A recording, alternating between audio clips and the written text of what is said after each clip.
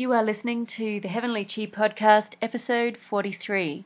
Today, our special guest is Dr. Yaron Seidman, and we're discussing Hun Yuan, heart, body, and medicine. Hey everybody, I'm Claire Pyers. And I'm Fiona Gitcham. And today we're talking to Dr. Yaron Seidman. Hi Yaron. Hi guys, good to be here. It's great to have you with us. Dr. Seidman is a scholar of Chinese medicine, having practiced and researched in the field for the past 25 years. He's an international teacher and lecturer and founder of the Hun Yuan Research Institute, which now has branches all over the world. Dr. Seidman was awarded a Doctor of Acupuncture and Oriental Medicine degree by Five Branches University in San Jose, California, following a 2-year fellowship and a 300-hour IVF clinic internship. He has authored a number of books: A Voyage Through Humanity, Poems of the Heart, The Hun Yuan Method for Fertility, The Chinese Medicine Cure, Curing Infertility, The Incredible Hun Yuan Breakthrough, Hun Yuan Fertility, Conception, Babies and Miracles, Hun Yuan Xin Fa, The Lost Heart of Medicine, Hun Yuan Xin Fa Workbook, Chinese Medicine Liberation, Inner Documents, and Hai Xuan Collection, Translation and Commentary, 2016. Next year, in 2018, Yaron is going to be teaching a brand new version of his Hun Yuan Medicine course for practitioners. The course will be Hun Yuan Body Heart Medicine. Details of this course can be found at hunyuan.org. You can find articles and useful information and resources for practitioners at hunyuaninstitute.com. Yaron consults online with patients from around the world, and his clinic is based in Connecticut. His clinic website is hunyuancenter.com.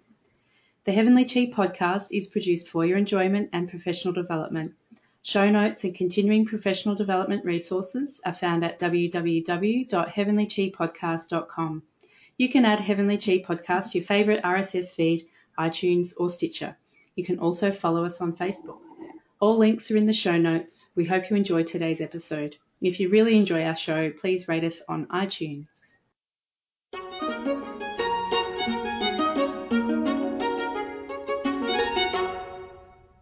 Yeah, Yaron, we've got some great discussion notes from you. The first one is, what is the general idea of Hun Yuan? Life medicine, circular motion, and being connected. And so perhaps you can present to us this what this topic is about today.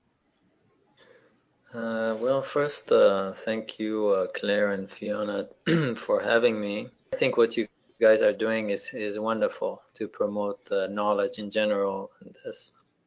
Now, talking about Hun Yuan, I can only share my own personal opinion, how I kind of developed it or adopted Chinese medicine to become what it is today in Hun Yuan medicine. Its origin is in Chinese medicine.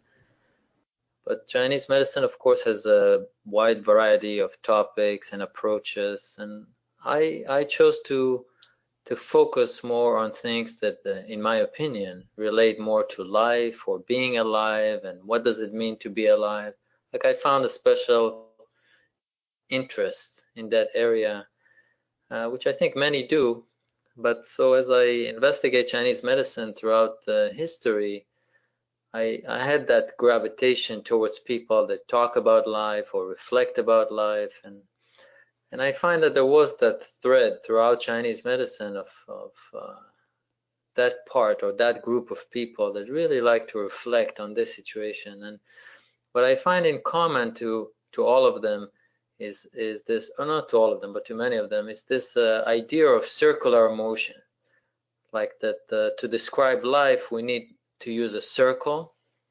In ancient Chinese philosophy, some would call it the Taiji principle, especially started from the Song dynasty about 1,000 years ago from a very famous master called Shao Yong or Shao Tzu. And he had like that Taiji philosophy, basically drawing a circle, a simple circle, and saying that it represents the infinite, and it's like the universe, and the energy in the universe is infinite. So not only it does not have a beginning and end, but it does move in circular motions. If it's the seasons that repeats itself, if it's the sun coming and going, if it's the revolution of the stars and planets and so forth and so forth, they all when we go into that principle, what does it mean to be alive or have life, or where is it coming from? It ties very closely together to an idea of a circle. That thing in Chinese we call the Taiji principle. During the Song Dynasty, we also have other people, other philosopher like Zhou Dunyi, that then say the Taiji actually has yin and yang aspects to it, and came up with the drawing of the two fish that we all know, the yin and yang fish, with the eyes of the fish.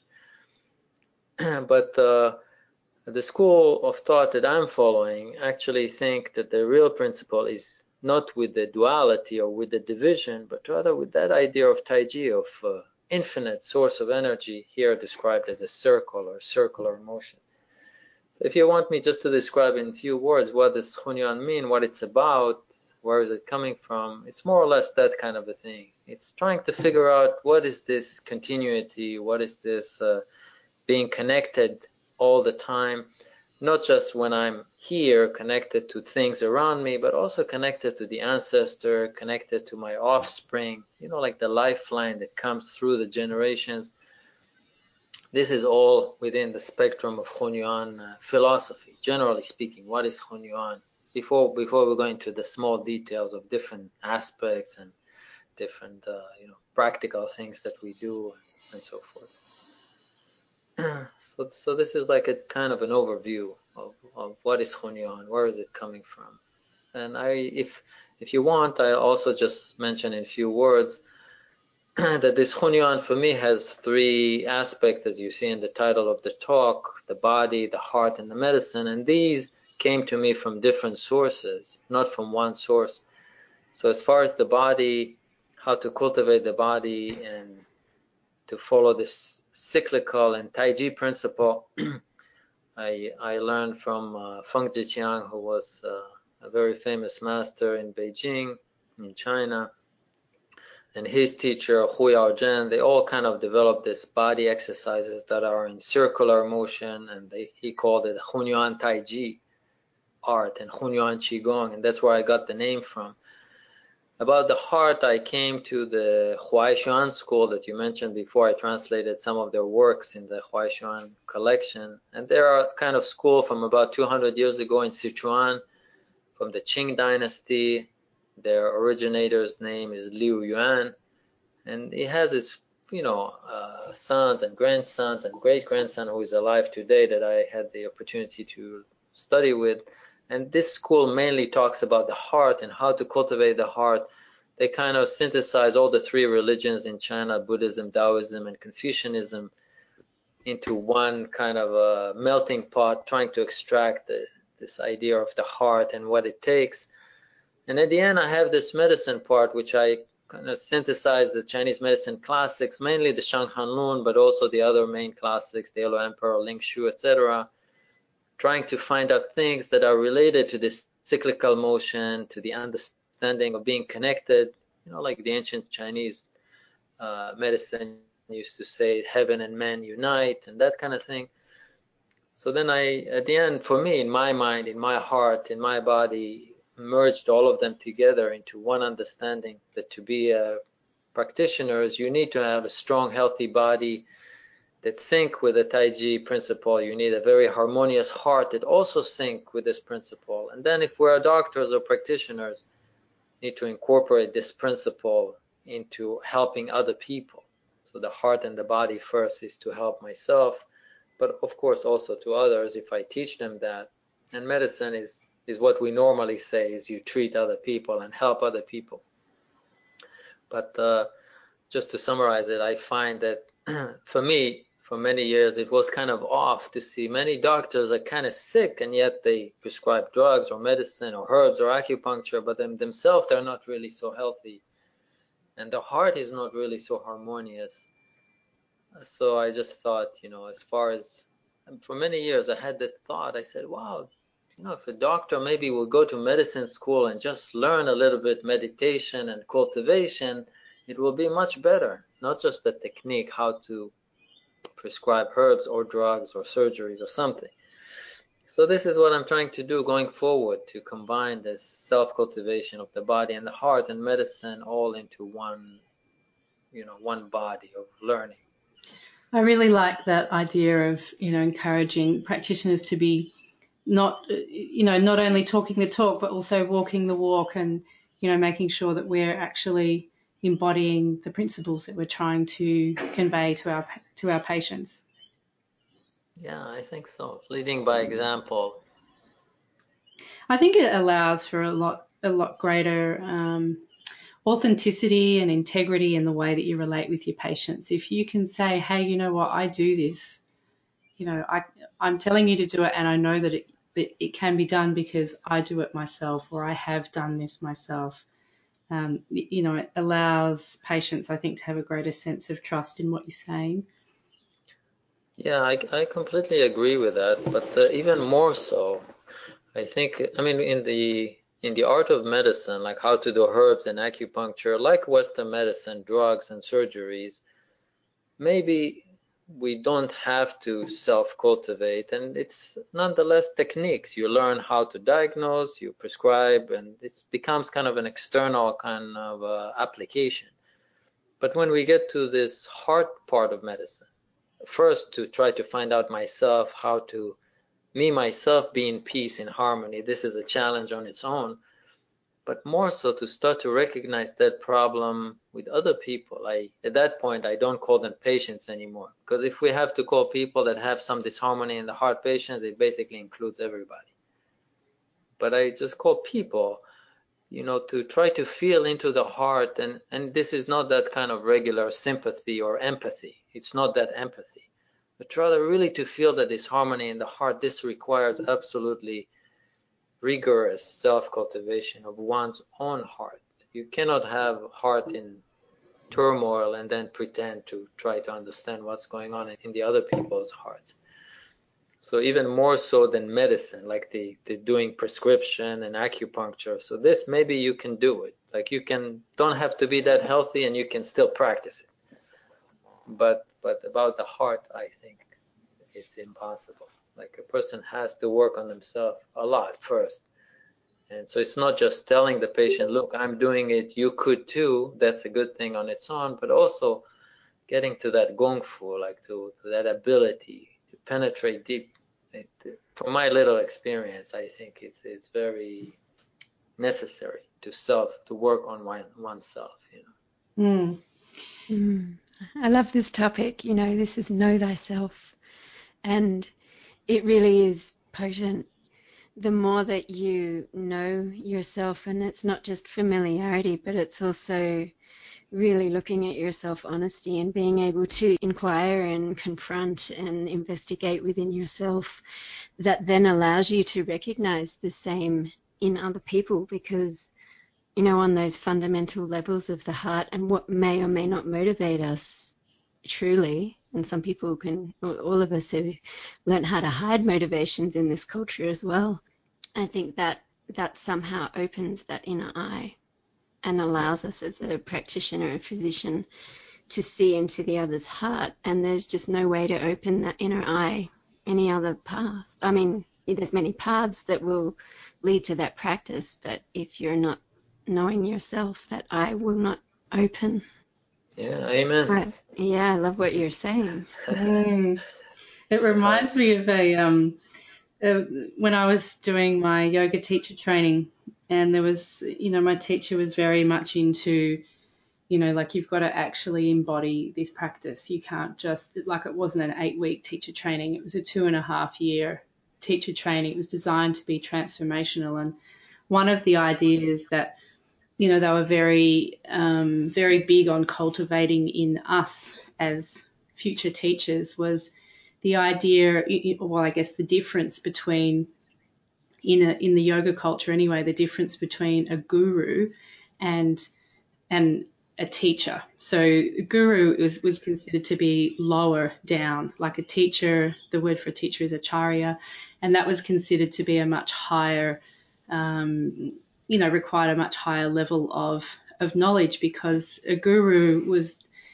kind of like a signpost. Their job was to say, oh, the way to enlightenment is right down this road here, and I've seen many people go down there, and I know what's down there, but I'm just going to kind of point you in the direction. Whereas the role of the teacher is to actually to have been there themselves before and to be able to guide that person the whole way along their journey.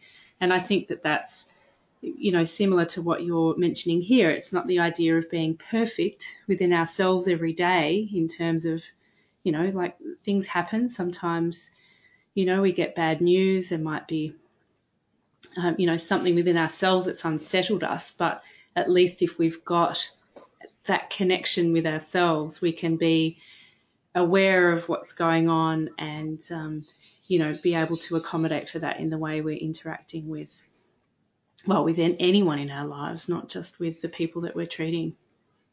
Yeah, nice. I think so. I just when you mentioned the word the guru, it reminds me of myself quite a few years ago. You know, when I was very into studying classical Chinese medicine and Tai Chi and searching for the right teacher and trying to become a disciple, you know, all this traditional Chinese thing.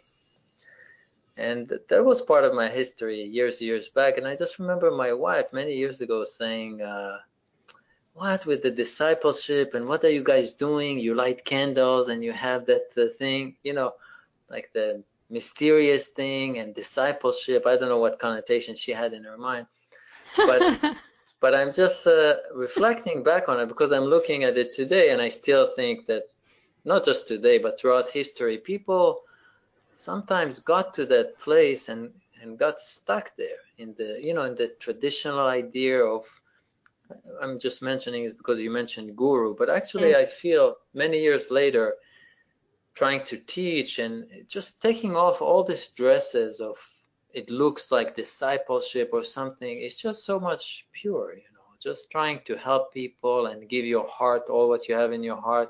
Forget about all the dressing up of the things, the exterior thing, how it looks like. Yeah. So I think maybe that's also a difference between a guru and a teacher. A teacher is like really his heart is there, and it doesn't matter if people think that he's on top of the mountain or not, you know, like a super being. It's like more pure, like you can have like when I used to go to the Huaishuan school and Liu Bogu is this guy, great grandson of the founder. He looks just like an old guy. You're not even going to look at him twice on the street. But when you kind of dig deeper and deeper, it's like a marvelous world, you know, but it's very simple looking and unassuming. One of the Huaishan friends that I have said, you know, the thing about Huaishan practitioners is like that they're all very ordinary. They're like really ordinary people. You can't see anything assuming about them, but nonetheless, they're very special. You know, and this is that kind of attitude about the heart. Like it's not in the assuming any postures or anything. It's just be very simple. You know, you're talking to your son or daughter. What, you making a posture of a father? You're a real father. You don't like pretend to be a father. You know, so that's my opinion about pure transmission. Just give it your real heart, and you don't need too much external appearance or show to put a show. But again, I don't know if it vibrates with you exactly with the guru idea, but that's what triggered in me, say guru versus the teacher, you know. Yeah. It's not enough just to kind of point the way and go, oh well, good luck. all the best on your journey. I've never been there, but you know, hope it's okay. I think it's much better to, you know, to be able to hold, you know, all different types of, I guess what I'm trying to say is the way that patients are, the way that people are, you know, they're coming to us when they are suffering, you know, and to be able to hold a really good solid space for them whilst they're in the healing process, it does require, you know, just to be authentic and just to be ourselves in a way that's, you know, it's not about us, it's about them. Yeah, I think, you know, I want to maybe elaborate a little bit about the hard part, at least just share with my experience over the past few years. It's like I think over time, the more I try to practice it myself, the more when I talk to people, at least in the clinic, but also outside of the clinic, there start to be a little bit like more direction. I wanted to say more clarity, but that's kind of misleading. It's like more direction when I talk to them. It's like it becomes clear that I should say that right now. Like, for example, yesterday I had a patient and she's kind of crying with the doctors, discouraging her with the IVFs and all this stuff, fertility treatments. So she's crying and crying and crying. So I said, no problem. I always have a big box of tissues in my drawer, and I put the box out, and she's crying and crying, and all of a sudden I felt like telling her, there's only 2 tissues limit here. and this like all of a sudden turned her heart, and she was not sad anymore. Like what's going on? All of a sudden, the heart start moving in a different way just by the little joke that I said. But other patients, I would not say it. It just felt right with that person. Yeah. It's not that I'm telling it to everybody. It's not a regular joke.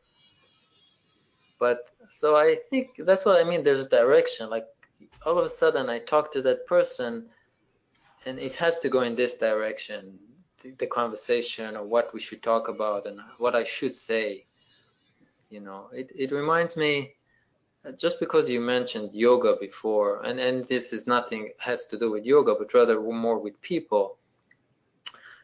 I remember one person told me she came from a yoga class and she just wanted to do yoga stretching, but the teacher is like kept on talking about, being peace and being this and not doing the exercises, just talking philosophy. But that person, didn't vibrate with it. So it's not a problem of the teacher or problem of the student. It's just that they couldn't make that connection. Like there was a disconnect what the teacher wanted to do and what the student wanted to do, and they couldn't breach it. So I think, like the more we work on ourselves on the heart, even if we want to talk philosophy, and again, this has nothing to do with yoga. It could actually be in the acupuncture clinic every day. That you kind of say what you think is right, but it does not really vibrate 100% right. And so this is more like the heart aspect that we need to bring more in the clinic. What you're just talking about, I use the word communion to describe that process with myself, and as it is connected to the knowing of the self and how you can see suddenly when you're working with someone, some part of what's going on with them may open up and be shown to you, and that's when you are in that communion state that your heart's, there's actually heart science about this you probably know about, but how we go into synchronicity with people when we're really connecting, and that's when we are on the same page and we have that connect rather than a disconnect. Well, these words that you're using is a completely common Hunyuan verbiage. We always talk about synchronicity, about being connected, about being in harmony. That's the whole thing. Like that's the essence of the matter. So I completely agree. I think it's great that you're teaching it, because I think it's difficult to learn it for yourself, and I think that there's very few people in the world of Chinese medicine who are even talking about it, let alone teaching it. On that kind of official institutional level. Yeah. Well, I mentioned to you before we started recording this book project that I worked on, this Chinese medicine liberation. Actually, many people helped me, as I told you, maybe 20 people.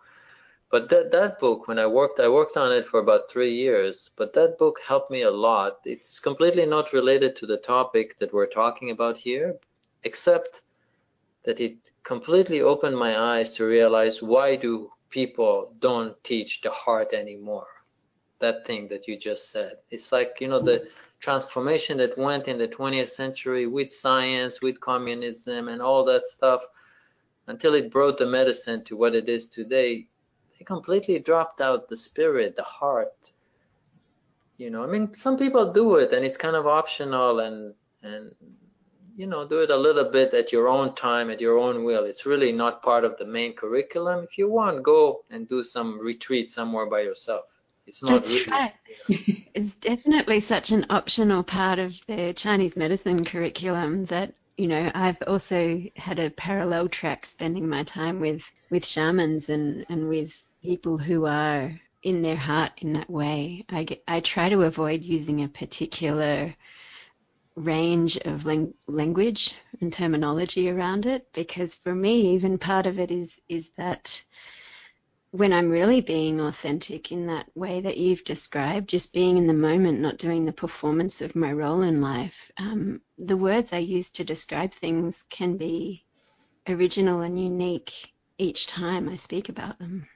yeah, exactly. It's coming Yeah, authentic, yeah.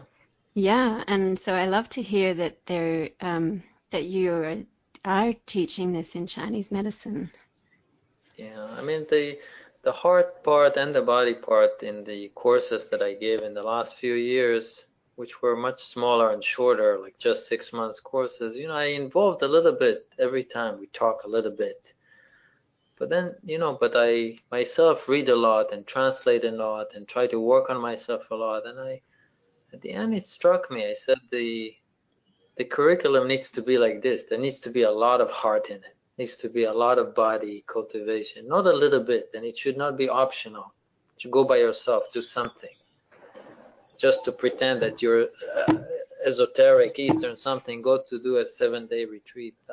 I think it needs to be all the time. It needs to be practice. It needs to be because at the end, I think, in my opinion, what people need in the 21st century is a different kind of option. And the different kind of option is not herbs instead of drugs or acupuncture instead of surgery. I mean, this is also an option, but that's not the full meaning for me of a different option. A different option is like practitioners that have heart and they see this whole situation of sitting with another person and helping them as like, a heavenly thing. Like you sit there, you're happy, it radiates from you. It's not a trade. It's not like we're selling cars or something. It needs to be a very different heart that happens in that, maybe you can call it transaction. So I think, it requires a lot more of cultivation in that area rather than just something optional. That's what I think. Oh, I fully agree. I think for me, I look back on, I've done all of my heart awareness stuff outside of the world of Chinese medicine. I've done, various different approaches through yoga and through different types of personal development. Um, and that for me, that's been an ongoing process. I've been doing that probably, well, from the age of about 16. I realised that okay, this is something that I really really want to do with my life, and I think that I need to cultivate this aspect of myself, or it's not really going to be a great life for me, because I'm a very sensitive person, and realise that it is not just a curse, to be picking up on people's energies and to be feeling vulnerable. I felt like I wanted it to become a real strength of mine, and I think it'd be, yeah, I'm so excited to hear that this is this is what you're doing. I didn't really quite know what to expect from today's episode, and now I'm really excited because I think this is such a great resource for practitioners all over the world.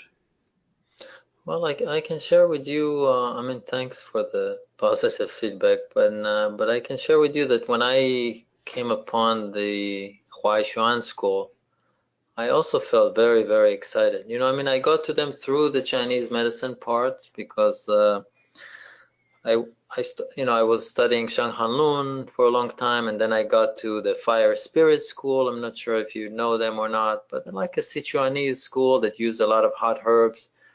And then I found out that their founder, Zheng Qing'an, studied with a teacher named Liu Yuan. So that's how kind of I climbed through him. I mean, he died many, centuries, 2 centuries ago. But then I found out his teacher, and I started looking for people that still do it. And when I found what they were doing and the literature that I got exposed to, I was as if something that was missing for many, many years, I found it all of a sudden. Because in Chinese medicine, in a couple of decades that I researched it, I saw many times they are talking about the 7 emotions and this, but really what it means and how to go about it and how to solve it, I found very, very little information. And when I got to the Huaishuan school, it was like all talking about that. Like, the ancients, they say all diseases start from the heart, but really what does it mean and what should we do about it? It was always a dead end. And then when I got to this Huaishuan, they all talk about it, and they're very systematic and very detailed about understanding it, what to do, how to practice it, where is it going when we're practicing it, what can come out of it. And this is so beautiful. And for me, it was like, wow, I was completely, impressed. And so then I stuck ever with it, and I'm kind of developing it more. Because Liu Yuan, he said a couple of things that were very important for me. One, he says, really a sage is in everybody's heart. Everybody is a sage. It's not just like Confucius 2,500 years ago, someone that is distant and far. The sage is really in the person's heart if he cultivates it.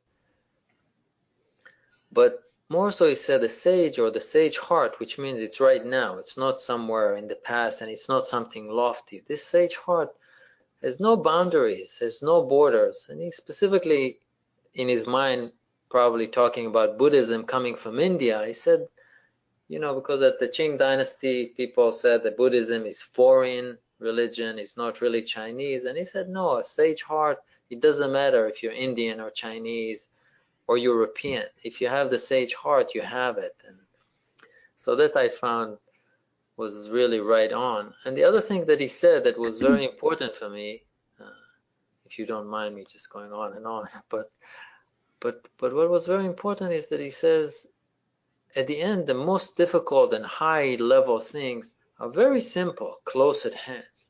Like father and son, husband and wife, that kind of kinships from Confucianism. Regular stuff, writing a letter, sitting in this interview, you do things that are like very simple. This interview is very special, but you do common things, but if your heart is in it, you can reach the highest realm, and that for me was like very important.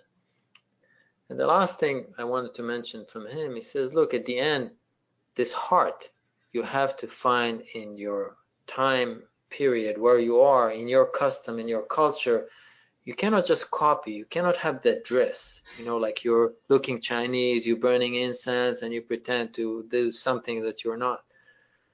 So this is part of what I'm doing with the Huaishuan, making it like Hunyuan. Basically, it means I use modern understanding, modern notions to take these old ideas and make them very readily available to people. I talk in regular English. I stop using the ancient names, even with medicine. Instead of saying Shao Yang, Yang Ming, which I did for many years, I understood what they mean, and I called them, concealed separation and concealed movement, or whatever, regular names that people understand, and I'm not hiding behind the names anymore. Like, I don't know what's Yang mean, so I'm hiding behind it. You just say it regular. So these are the things that I brought from the Huaishuan, and I'm kind of making it my own. I'm thinking about you were, talking about there are people with the sage heart, um, and if you have it, you have it, and how the internal cultivation of the heart is presented as optional in courses usually. But when I meet people who are real internal cultivators, it's usually not an optional life event or optional experience that led them to be that way. So this is also a really potent area of amazing life skills that are so valuable in medicine and in helping people heal, because it's life events and experiences that change the harmony in the body as well. Yeah. Do you have like specific example or something you were thinking about? Oh, well, there's so many. Okay. It's, there's so many for me being a physician, and especially when I'm first meeting someone and hearing their story and their medical history. That's when all those connections start to come through for me that, someone's had an experience in life that's created a certain um, emotions and reactions and internal dialogue or triggering them, and that's the beginning of their chi going out of harmony. And then eventually, if it goes on for long enough and they're unable to resolve what's happening to them in their heart, then it becomes physical. Yeah, yeah, for sure. Mm. So I mean, related to what you say, the way I understand the heart, most of it coming from the Huaishuan again, but some of it I developed myself. What I liked about learning the Huaishuan is that they have like a forward-looking approach, as far as the heart is concerned. In other words, they say, and if we have a few minutes, I'll just give you the whole idea of this heart medicine. They Sure. say, they say, when the baby is inside the womb, his heart is in a state of unity with the mother because he does not see the day or light. He does not really need to breathe to survive. Everything comes through the umbilical cord.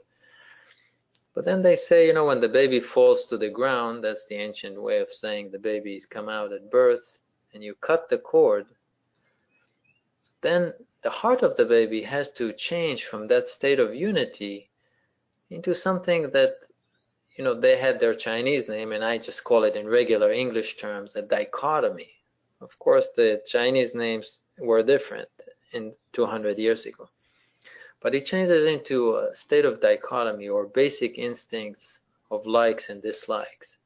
So in order to survive now in nature, not connected to the mother physically with the cord, his heart has to realize that he's running out of energy. They cut the cord and there's no more energy. And if you don't like it, after 2 minutes, you're dead.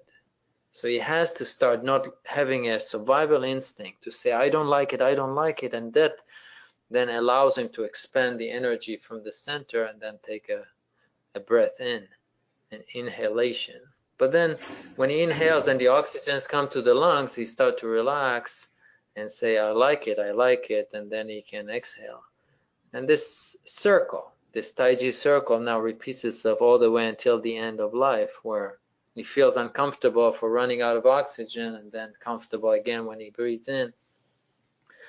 But this, of course, then expands more and more, and I'm very brief here in the description, but it goes into the food, and when he realizes that he needs more energy of the kind of food of milk, he expects his mother to give him the milk, but if she doesn't give him the milk, then his dichotomy fires up. He doesn't like it. And if she does not give him the milk still, then the emotions start to come out from that. Then he starts to be really frustrated and angry. And that anger, the energy pushes into the body, and he starts moving his arms and legs, and his face becomes red, and he's crying in such a cry that nobody can tolerate this because it's so pure. It's so about existential things. It's not really, I'm crying because I lost my car. It's like I need the food or I'm dead. And that kind of cry, nobody can tolerate. It's like very pure. But then if the mother gave him the milk, his dichotomy will come down or will be satisfied. And this is what we call the basic dichotomy or the warrior, the heart instinct that allows us to survive in nature. But now it's in reference to what you just said before, what happens to people throughout their life. This is what creates different people to cultivate different dichotomies. Our upbringing, what happens with my siblings, with my parents, with the neighbors, with the babysitters, all my life. How did people handle me that my dichotomies start to behave differently? At the end, if you fast forward 50 years, you see few different people all react differently to the same stimulation. Like if a certain person is going to tell person A, B, C, and D the same thing, they will react differently. It's not like we're robots. And this is what everybody would call the character of the person, right? Like how we behave, how we react, if we are patient, if we're angry, intolerant, that kind of thing. But in the Huaishuan, that's what I learned from them. They said, look, in the center of the heart, everybody is the same. Everybody is as pure as that infant that just came out of the womb before the dichotomies start to shape up because of life events. And so what we strive for is to try to retrain the dichotomy to go back to what they call the baby in the womb, meaning that I really move my heart just for things that I really, really need. I need to breathe, I need to eat, I need to make some money to make the bills, but I don't really need more and more and more in a kind of a desire way that is never being satisfied. And the more we get into the center, we call it, the more this pure heart can come out. And then this is when a person starts to say, not like I need it, but rather he starts to be beneficial to others. He effortlessly help other people. If the dichotomy is moving and I want to help other people, and this is my own personal experience in the clinic. Like I used to see many patients during the day, maybe 10, 15 patients, and at the end of the day, be completely wiped out. And I had good intention, I really want to help, and I was helping them, and they said, great, it's helping me. But now, I talk to people, sometimes initial consultation is 2 or 3 hours. I talk and talk as if there's no tomorrow, whatever the occasion requires. It's like, I don't care. I don't need to go anywhere and I've got nothing else to do. And at the end of the day, even though I talked very lengthy and deep conversation for a long, long time, I leave the clinic and I feel as if it's morning. Like I feel very refreshed and happy. And there's not that little bit of tiredness that I used to have, from trying to help people. There's no helping. It becomes much more effortless. Like you do it and it's fun. It's like you're having fun. You can't get tired when you're having fun.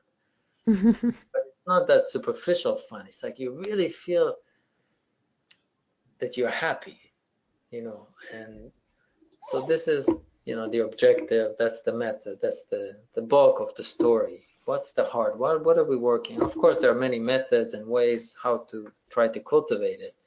Just thinking about it's not going to do it.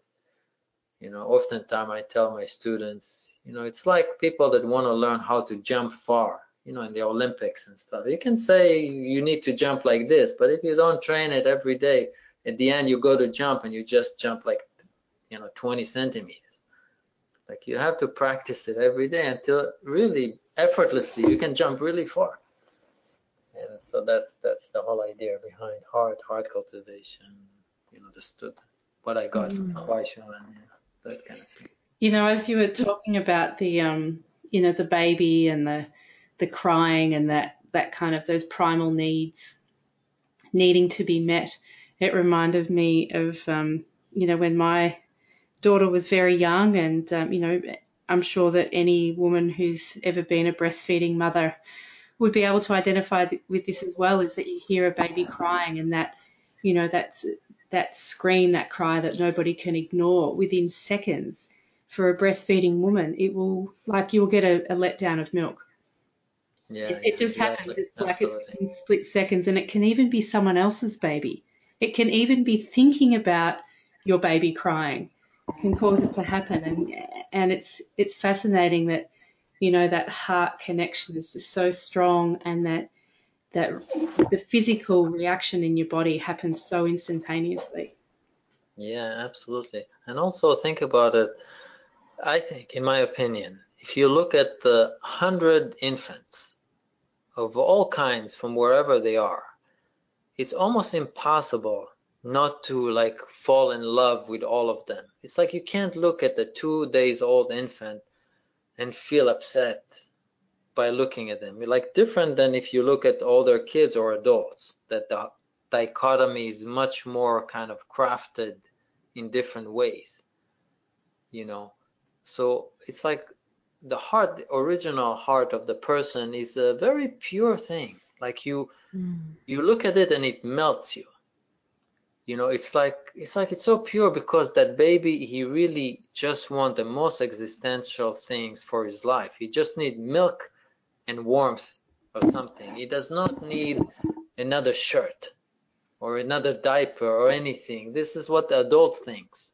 The baby just take the diapers off so he can put poop in the corner. But it really does not need anything except very existential thing. And this is the real purpose of the dichotomy, to be a defender of life, a warrior that defends life, not one that has agendas and my mind, I'm not even sure what I want anymore.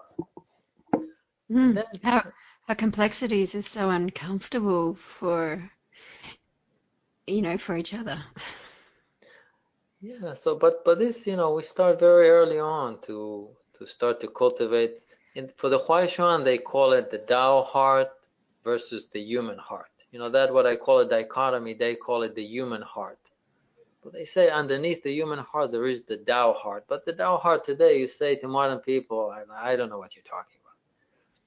So we call it center, or the true nature of the person. That's what underneath that dichotomy. Like the true nature of the person, of the human being, is of giving, of helping, but not helping from the ego, like look at me, how helpful I am, what a nice guy I am. But rather it's really effortless, It's like you see a cat that needs some milk, so you give it a milk and you feel nothing. The cat just got life, but you don't feel, wow, look at me, what a sage I am giving milk. That's like when it comes from the dichotomy. Even if I want to do good, it feels like this, like you say, wow, look at me, what a great guy giving milk. But think about it, like when the mother gives milk to the baby, it's not like, hey, look at me. It's like, it's nothing. It's like taking an apple, eating an apple, like giving life and making life happen. When the dichotomy is really on center, it's very simple.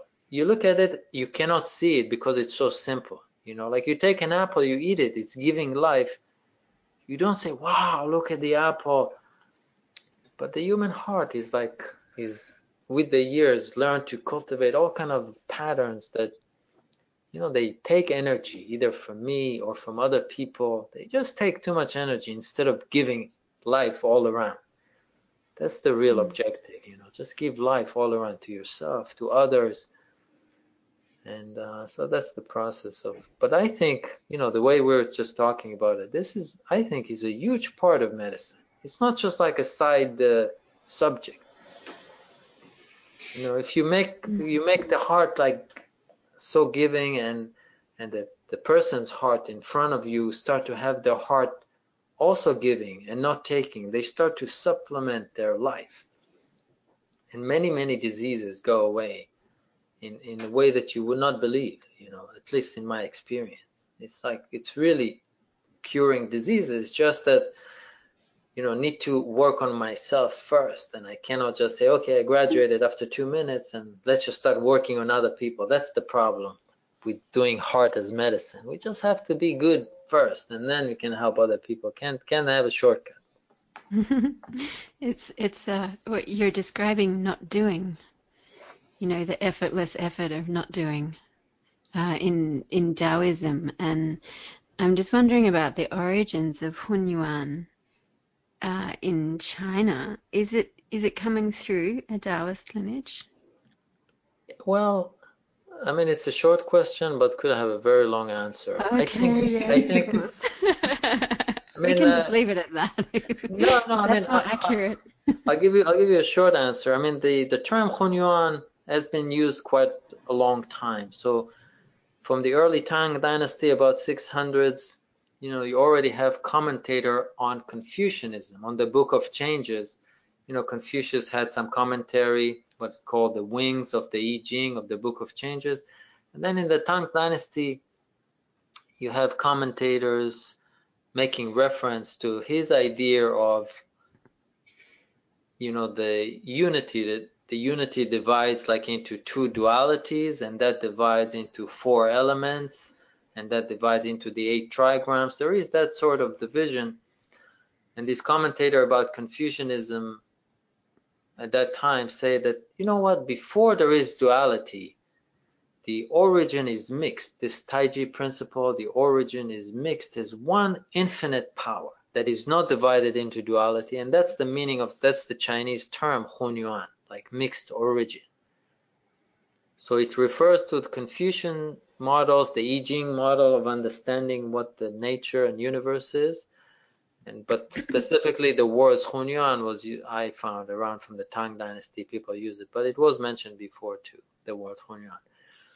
But really, but the issue of if is it Taoist or Confucian, I think this started from the Han Dynasty about 2,000 years ago, where you really start having and seeing this division. Of course, that's also when Buddhism was introduced into China, at least in a more big, serious form. So this, but I think, and for many, many years, I had that thought that I said, look, when I look at Confucius and Lao Tzu and Zhuangzi, you know, before the Han Dynasty, the ancient Taoist and Confucian, it looks like they are very, very much in line in what they want to say. At least that was my sense, and I was, you know, a beginner at the time.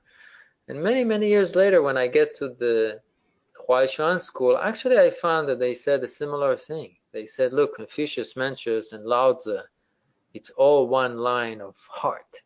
Later, from the Han Dynasty, people say that's Confucianism, like the kinships. Taoism is more about the mysterious, and each one start having their ceremonies and religious aspects.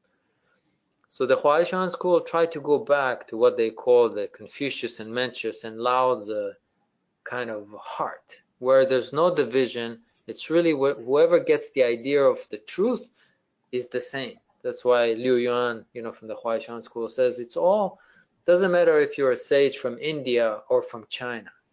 If you have that heart, you get it. If not, then it's all kind of religious dresses on the outside. So that's not specifically talking about Hunyuan, but to your question, is it Taoist or Confucian? This is all like later segregation and trying to divide. I'm this and you're that. In reality, Hunyuan, if we look back at Lao Tzu and Zhuangzi and Confucius and Mencius, this before the Han Dynasty, before there was that division, they all have the same heart. They all talk about this infinite universe power that we have to connect to, each one from his different angle, whatever angle. You know, the Lao Tzu talks about the root is that stillness. Stillness is returning to the origin. Why do we return to the origin? In order to recover life, to bring it back again, he said.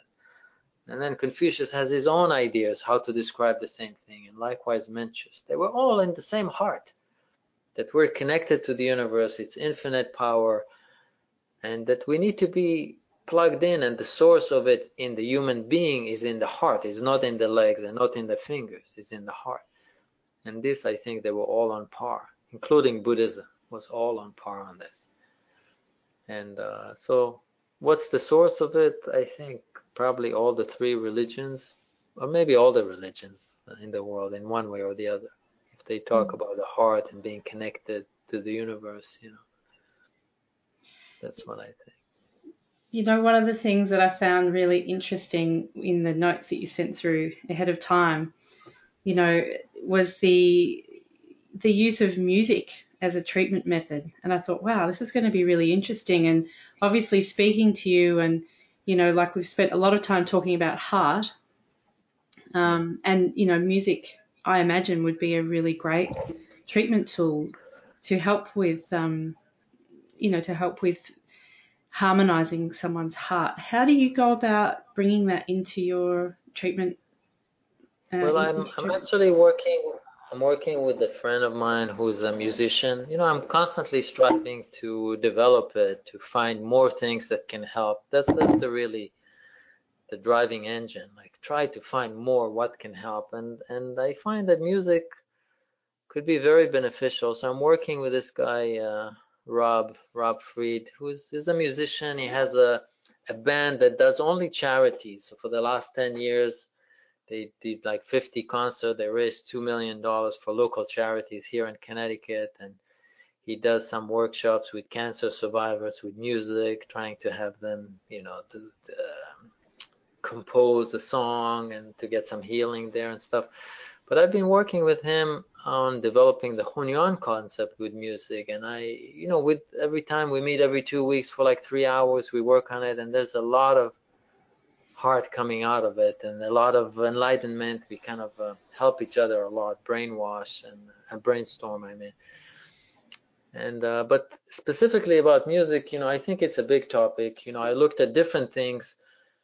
So for example, I have some music from the Pygmies, who are like African tribes, and I had some rare CDs that I got hold on, and I was thinking about it and I researched them. And what struck me from the anthropologist that was researching them in the 1970s, he says the Pygmies, they sing in this and that harmonies and all the very complicated stuff, but they don't really learn the theory. They just know how to do it and they just practice it. It's not like they go to Juilliard, to music school. They don't know the theory even behind what they're singing. They just know to do it. And I look at some videos and pictures of them, and they just take like a piece of like a trunk of a tree, and there's like 10 people sitting behind it. Each one's find few pieces of sticks, and they kind of drumming on it with sticks.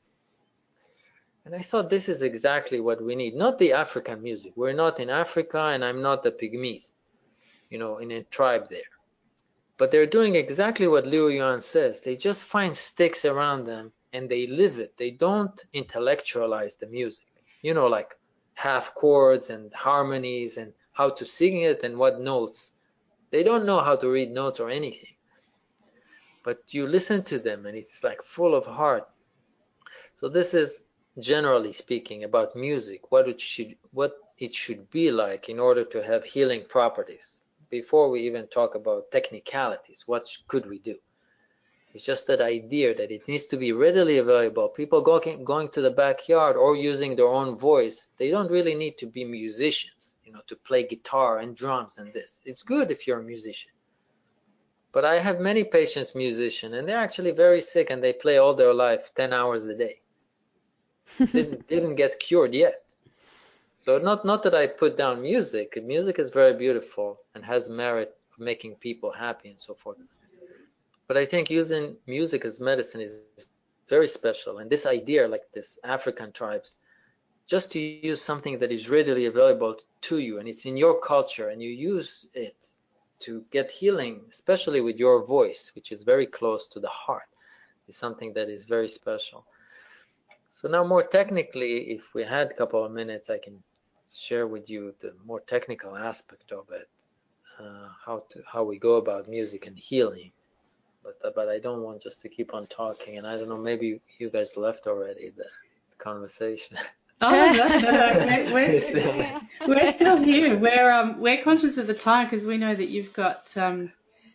Yeah, no, my kids are gonna come in, and then it's gonna be real music. it'll make the episode more authentic. Yeah, exactly. No, but just in a nutshell, I'll tell you just in a few words. The music principle is also a circle principle around the heart, and I recognize that using common songs that people really like, they need to sift through songs that they really like. There are two different kinds of songs, and one that have what we call FH, fast and high, fast rhythm and high pitches, like high voice. And there is the SNL, the slow and low, like it's slow rhythm and it's low basses.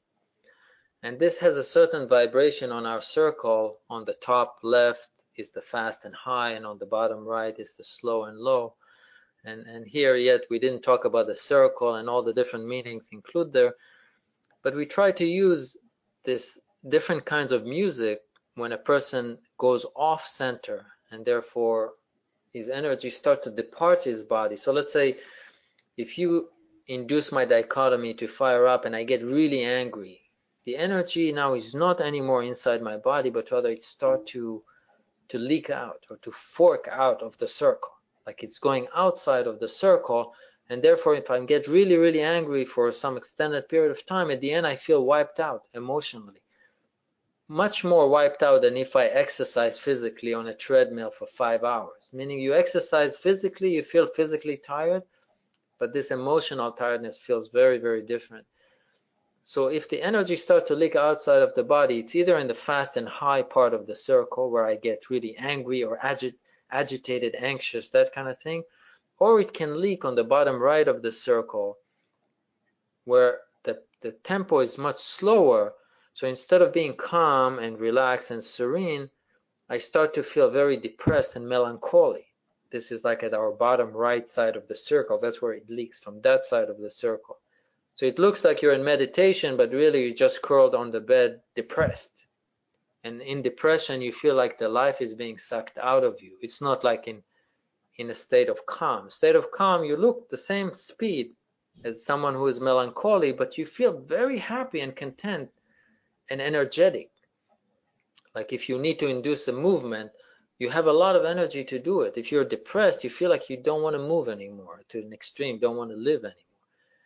So now we're starting to use music using common songs, like all kind of songs like Happy by Pharrell and things like that, that belongs to the culture, like these Africans in Africa. But we use songs that are fast and high and slow and low, and we have a method of doing transitions between the two, that if someone gets angry, he start listening few songs and do some meditation in between, and his energy start to go back into the circle, and all of a sudden he goes to the proper position. The proper position in the circle of the heart is that I feel either calm, serene, or happy when I'm excited. Like I'm doing stuff, like now I'm talking, my heart is in it, and I feel really happy.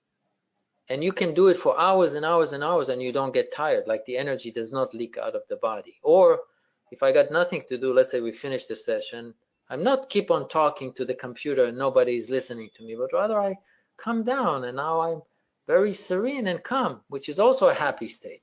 And the energy still stays inside the body. So we're trying to initially help people when they're off the circle, use music to go back into the circle. But then from there, there's much more moves. This is like the first move, how to start using music from a superficial way with regular songs. But the people, of course, need to choose the songs first, not when they're upset or depressed. They need to choose 3 favorite songs of FH and SL. And then we have that method to, when they get upset or when they get depressed, they start moving from the bottom right to the top left of the circle until they go back into the center. So this is just in few words about the first step of how to use music in order to get back into a state where you're happy and inside the circle. That's great. I'm really excited to hear about this. My mind is going fast forward about 10 steps into what I'll be doing next now that I've learned this new info. It's great. Yeah, so, but I like when I research that and practice it and I tell some patients to do it, think about it. This concept is unbelievable. You do medicine and it's fun. Since when is medicine fun?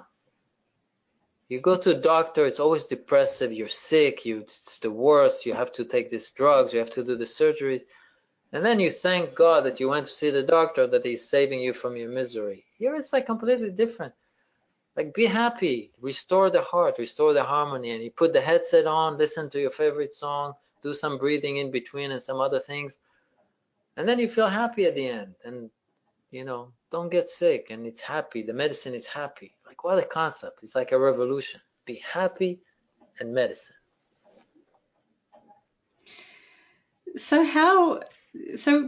You obviously, there's a really big focus on the heart in Hunyuan medicine. Does that also translate into the way that you're prescribing herbs and acupuncture treatments? Well, what we're looking for in Hunyuan medicine is the proper measure. And the proper measure is different in each case. So if really someone has a problem in the body or in the energy in the body, sometimes just using herbs is the proper measure, and then we don't talk about the heart, even though it's good to be happy regardless. But if it's not where the problem comes from, then we don't need to address it. It's not that we always do the heart, it doesn't matter what. But the thing is that in our modern society for adults, I'm not talking about 1-year-olds. For adults, the heart always plays a big role, not always, but in the majority of cases of chronic debilitating diseases. I'm not talking about catching a cold. You have diabetes, you have rheumatoid arthritis, you have all kinds of things that nobody knows where in the world this is coming from. And they try to medicate them, drug them, I don't know what, give surgery, do all kinds of aggressive measures that ends up in nothing. In such cases, and it's many, many cases, addressing the heart at least concurrently with the medicine is very, very useful. But many times, if you have really good moves that you can do with the heart, you actually don't need to medicate them. So for me in Hunyuan, it was always that principle, that one principle that I never forget. You need to try to accomplish more with less. So if you can really just talk to a person and you cure their cancer, then don't give them chemo. I'm saying if you could. I'm not saying that I can, but if you could, it's by far superior. Let's say you can cure a disease with drugs or with talking. You should always do just the talking. If you can do it. If you can't, you can't. And most of the situation with medicine today is that you can't. That's why you have to do drugs and surgery. You simply got nothing else.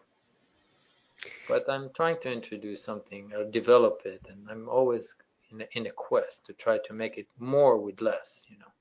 I like this idea of just, applying the proper measure, and that's the medicine. There's a concept in one of the principles of the Hawaiian shamanic tradition for healing is that effectiveness is the measure of truth. Right. So this is what it brings up for me when you describe this, that, well, what is the true medicine in this circumstance is really the thing that works. And someone may try 20 things when there's only 2 that are going to work. Yeah, but I think more than that, that's true. The efficacy is ultimately what decides if something has merit or not. But again, is if you can get more efficacy with less, it's superior. So for example, when I sit sometime with patients and I need some heart measure to undo all the frustrations from the IVF clinics, if I see fertility patients. So we talk, and sometimes I get to the point to tell them, look, more or less my success rate in IVF for different age groups is about the same, more or less, and which is not that great. The IVF success rate is not that great. It's just that I help patients get pregnant by drinking cinnamon and ginger. They put loads of drugs and surgeries and laparoscopies and things, and at the end we get the same success, the same effect in the sense of success rate. Actually, the cinnamon and the ginger are by far superior because I'm using nothing, relatively speaking. I love that.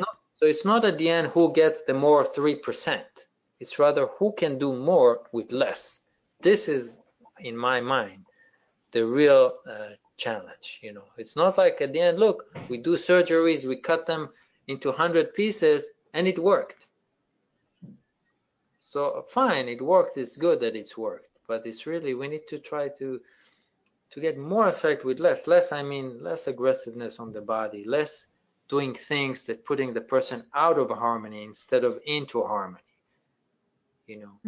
Yeah, less interventions. But that's why the heart is very, very powerful, and people don't think that it's even medicine. It's like they don't really know what to do. But if you can get people to have a remedy without giving them anything, not even acupuncture, but they still got cured or better, then this is by far superior, And again, many times we cannot, and if we cannot, or if it's not the proper measure, like if someone catches a cold and you can give them acupuncture and solve it within a day, and you start talking to them for 2 months to their heart, this is not the proper measure. So some things there, the herbs and acupuncture are definitely the proper measure. But this is what we also learn in Hunyuan medicine. That's part of the medicine. What's the difference between what we call principal disease and functional disease? Like when the body is not working and it makes your heart in agony, and versus the heart is not working and makes the body not work. They both always impact each other, and the practitioner needs to be able to differentiate where is the origin of the problem, and that's how he knows what's the proper measure to. This kind of topic is my favorite topic, but it really does lead me to my most nonverbal state, and I find it really difficult to talk about it. But I find that we do so many podcasts where we end up discussing, these kind of more deeper internal cultivations in medicine, I think, because that's what Claire and I are doing. But I'm really intrigued by one of your notes that you've sent through to us. You've written unification ability, recharging from the womb to post-heaven. And I'm wondering if you can tell me what that's all about. Well, this belongs to the medicine part, where we are trying to figure out like how to look at the body different than just looking at it as a table, like as a piece of material, because we're really after the life of the person. What does it mean to be alive? That kind of thing, not just what does it mean to have a body. And this is where this understanding of unification, separation comes from. We're falling back on that same principle that I talked about at the beginning, the Taiji circular principle. Being connected to the universe is a circular action. That's why we go to sleep and wake up. Everything that we do repetitively means a circular action. That's like a circle. And there are many, many different things that we do. And when we're alive, the circle is the dominant principle. But so just looking at the body, instead of looking at it as a piece of material, the lungs, the heart, and this, we say that everything in the body, all the physicality of the body is for one purpose, is to synchronize with nature cyclical motion, like to separate, like the sun comes up and nature separates, and then when the sun comes down and everybody goes to become dormant, this called, going towards unification. My body has to synchronize with it, right? So before Fiona, I think, mentioned syncing, synchronizing. The body is like a syncing machine. It syncs my body with nature. It's not like a cup or something that is a dead vessel. A living vessel means something that syncs with nature, and this is with the cyclical motions of unification and separation. Separation is like on the left side of the circle going towards the top, and the unification is on the right side of the circle going towards the bottom.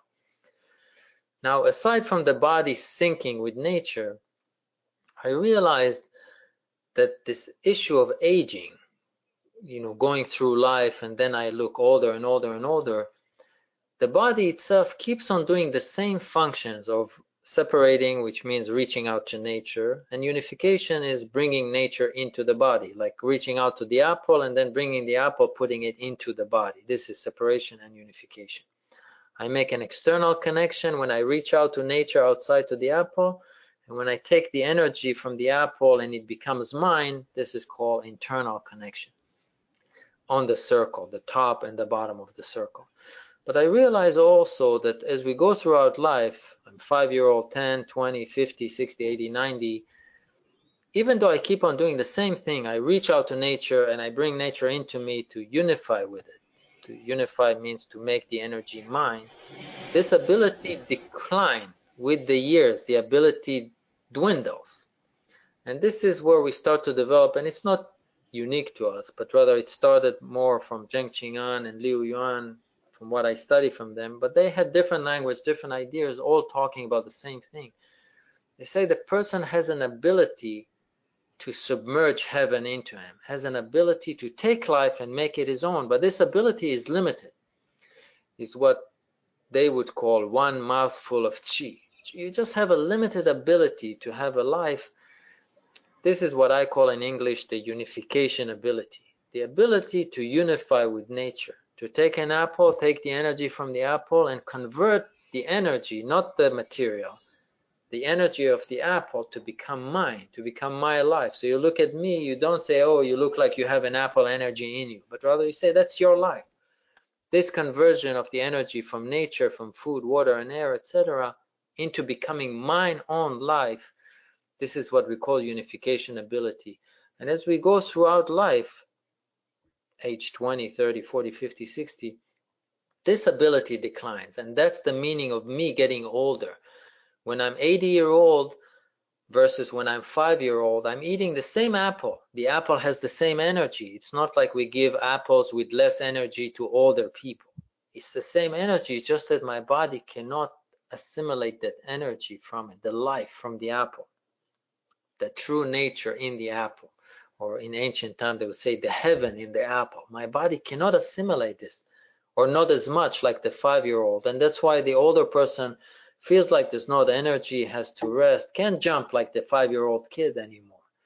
And also the amount of cycles left, cycles like days and years, the amount of cycles left becoming less and less and less and less, until at the end, in the last moment, a person feels as if they there's no more air, but the air is exactly the same. It's just the body cannot take it anymore.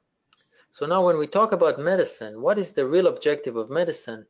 Is this what we call number one? Number one is the unification ability of the person. And so we develop techniques. If it's with acupuncture, we call it unification acupuncture. If it's with herbs, there are certain formulas and combination of herbs that we call unification formulas, measures that can help people get their unification ability stronger if it is weak. Now, if it's not weak, we cannot use it. So for example, if it's a 5-year-old kid, we cannot give them unification formula because it's going to start to offset the whole body and will have dire consequences. But anyone who is 25 or 30 years old or later, and is not a monk in the mountains, regular lifestyle where they get stressed all day and the heart is pouring energy all day, and they work really hard mentally and physically.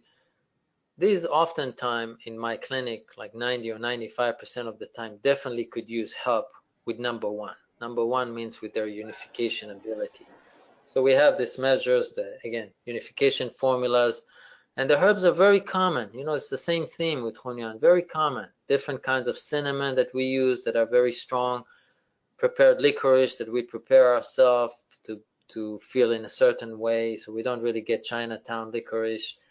And then fennel seeds and dangui, they create slightly little separation and help in the unification formula not to have too much unification. We use shan yao, like Chinese yam. We use very common herbs. We don't use anything exotic, anything that only you can buy from China. We like to use common stuff, you know, that at the end, the people that drink these unification formula, not only do they feel that during the day they have much more energy, and many ailments are also solved by getting stronger, but after they stop the herbs for many, many months, sometimes years, you know, they still feel great, unless, you know, they abuse their life in different ways. But that's why we also explain to them about body and heart, so they don't abuse their life and run out of juice fast. But this is the whole issue of medicine, how to consider the body, which we call number two, and how to restore the harmony of the body with acupuncture or herbs, how to put the body on speed, on the right speed, but then also the issue of unification, how to increase number one.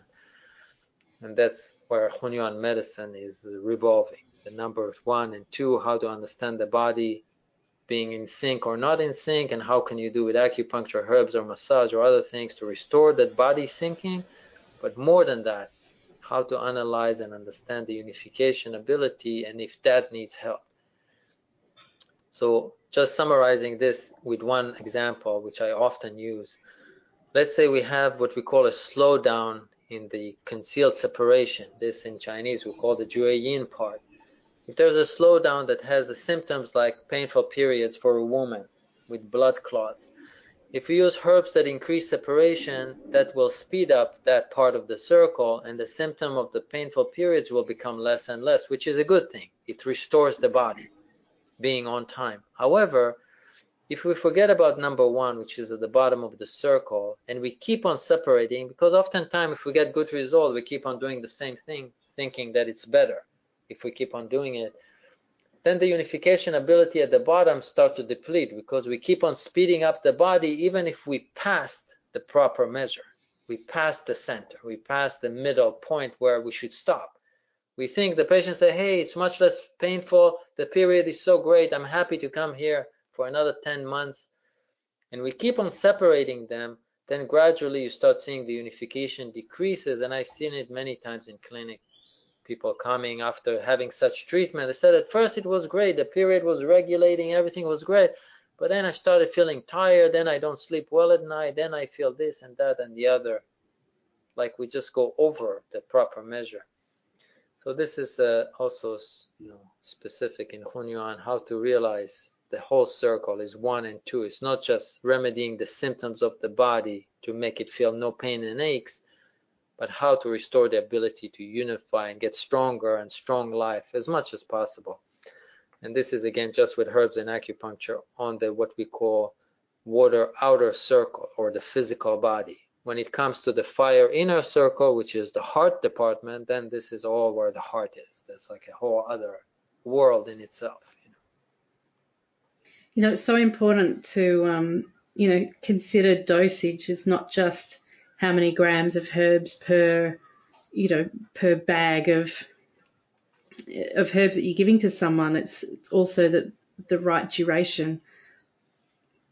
Well, actually, the dosage is in Hunyuan medicine is very, very developed and very, very important, because what we are trying to strive when we do practical medicine, like with herbs and acupuncture, is again to reach the proper measure, like what's exactly enough. So because the circle for us is very clear, and symptoms where they are on the circle, if they speed it up or slow it down, are also very clear for the Hunyuan practitioner. And I'll just tell you a side story. One time a practitioner called it, and I now and again I use the same story, but it's kind of fun. One practitioner called me, said, "Hey, I heard about your course, and I just finished the Sheng Hanlun course with 280 formulas, and I was just wondering how many formulas you have." And I said, "Well, actually in Hunyuan we only have one formula, like a unification formula." So then there was like silence on the other line, and the practitioner didn't receive it too well, thought maybe I'm joking. But actually I'm not joking.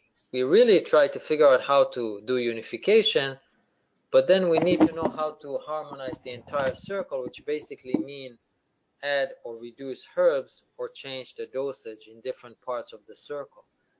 So if, for example, the top right side of the circle where the foods start to enter the body starts slowing down, there'll be symptom, what we call separation concealed inward symptom. In Chinese, it's the Yang Ming symptoms, where you start feeling hot, you can feel nauseous, you can be constipated, sweat, and things like that. If you have a herb, like we use regular gansao, not prepared, regular gansao or baishao or jimu, these are the three main herbs that we use to speed up the Yang Ming. We don't have many herbs, just these three. Maybe there's one or two more. The dose that we use is completely determined by how slow that department is. So if someone, for example, feels a little hot, in addition to the entire formula, we just use 5 grams Shengan-sao. But if someone feel like more hot, we use 20 grams. If someone feel really, really hot, we can use 100 grams in the one formula. So the range that we use is from 5 grams to 200 grams on one herb to change the dose. It's not anymore 3 or 6 grams. It's a very, very big difference. And this is like when I learned Zheng Qing'an in the Fire Spirit School, and he used to use a lot of Fuzi. He said, when I use 100 gram Fuzi, if nothing happens, I double down, I put 200 gram. It's not like I don't know what I'm doing, it's just it was not strong enough. It's clear what's the problem. I just need to put more oomph in it, like more strength. And it's different than, maybe the way I used to practice Chinese medicine originally, which is more kind of trying to shoot in all kind of directions. So for Hunyuan medicine, I would say using herbs and acupuncture, after we learn it for a little bit, things become very, very clear. Like, why is a person thirsty? Why do they feel hot? What's the difference between feeling dry skin and dry mouth? All the symptoms are actually very, very clear. Where are they in the circle? And then the different severity of the symptoms and how long they are, the duration of the symptoms determine how fast or slow that department is, and I normally use the example of speed, like saying, let's say the Yang Ming, or that separation concealed top right of the circle, supposed to move in 40 kilometers an hour. If you feel a little nauseous, it's 35 kilometers. If more nauseous, it's 30, 25 kilometers.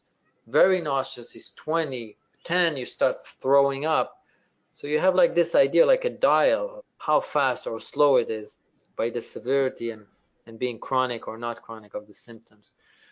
But this is, again, it's a little superficial overview of the situation with the herbs, acupuncture, and our circle in medicine, but there's more to it. And that's why, right now we use 6 months to do the course, but we really need, like a more comprehensive course to dig it. So students that used to do the old courses up to this year, typically they repeat it another year. The second year, it's much clearer. The third year, it's really clear. But, going forward, we'll change it to a 3 years course, and I think it's going to, make very good practitioners. It sounds great. And no, you go, Fee. I was just going to say, I think it will make very good practitioners. Thank you. We'll try. Well, and I'm sure that anyone who's listened to this episode will have a very clear idea of what they are potentially in for with the course, and hopefully gives people an understanding of whether or not it would be useful for them to study with you. Yeah, but thank you for doing this, spreading knowledge and this. I think it's wonderful what you guys are doing. Thank you. Thank you. It spreads so much knowledge back to us. Yeah. We get to sit down and have a big conversation with you today. You know, that's so educational, and with all of our other guests. Yeah, so it's definitely a circular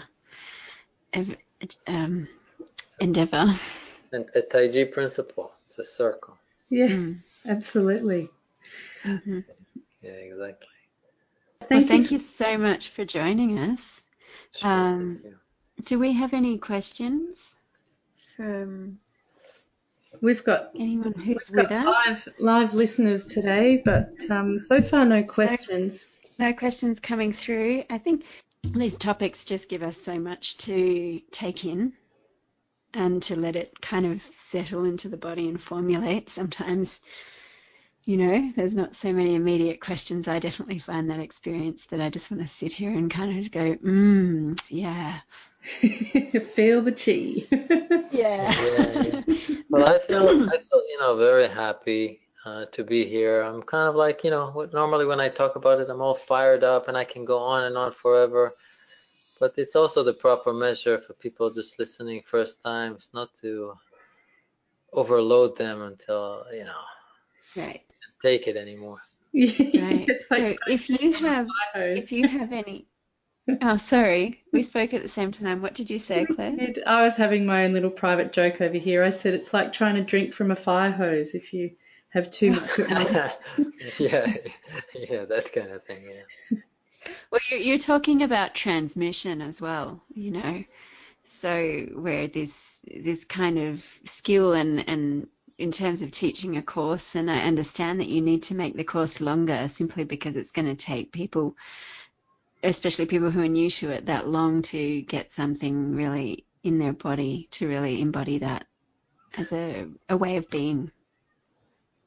Well, when I thought about doing this course, which is still requires for me to develop this course and a massive amount of effort, but I thought I only want to teach courses that I'm really, really happy. So even if nobody's going to show up and it's just going to be me by myself, talking to myself, I'll be very happy. And it's that kind of a curriculum. Yeah. Well, if we have when we put this out, I'm sure there'll be some listeners who can join in the conversation. If they want to comment on anything, please put that on our Facebook page.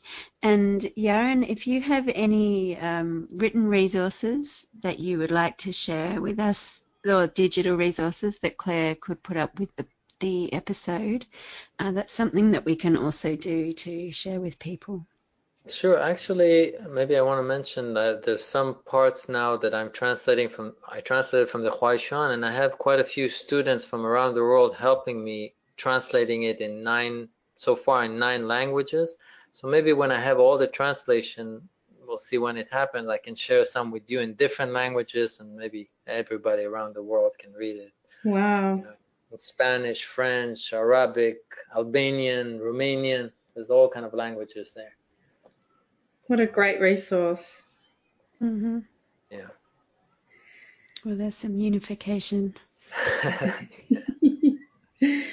Yeah. Well, maybe I can just add one little practical thing. If people want to try to do mini unification formula for themselves, just take a piece of ginger, a piece of licorice, and a piece of cinnamon, and make a tea out of it. That's a mini unification that you can enjoy without any diagnosis or anything.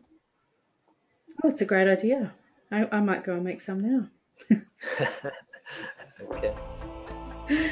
When we post this episode up on Facebook, Yaron, we hope that you'll be able to respond to any listener questions or comments that people might have. And if our listeners, if you're wanting to join in on the conversation and provide your insights and your reflections on today's episode, we'd love to hear from you via our Facebook page. Sure. Thank you for joining us today. Thank you, guys. Okay, bye for now. All right, bye-bye.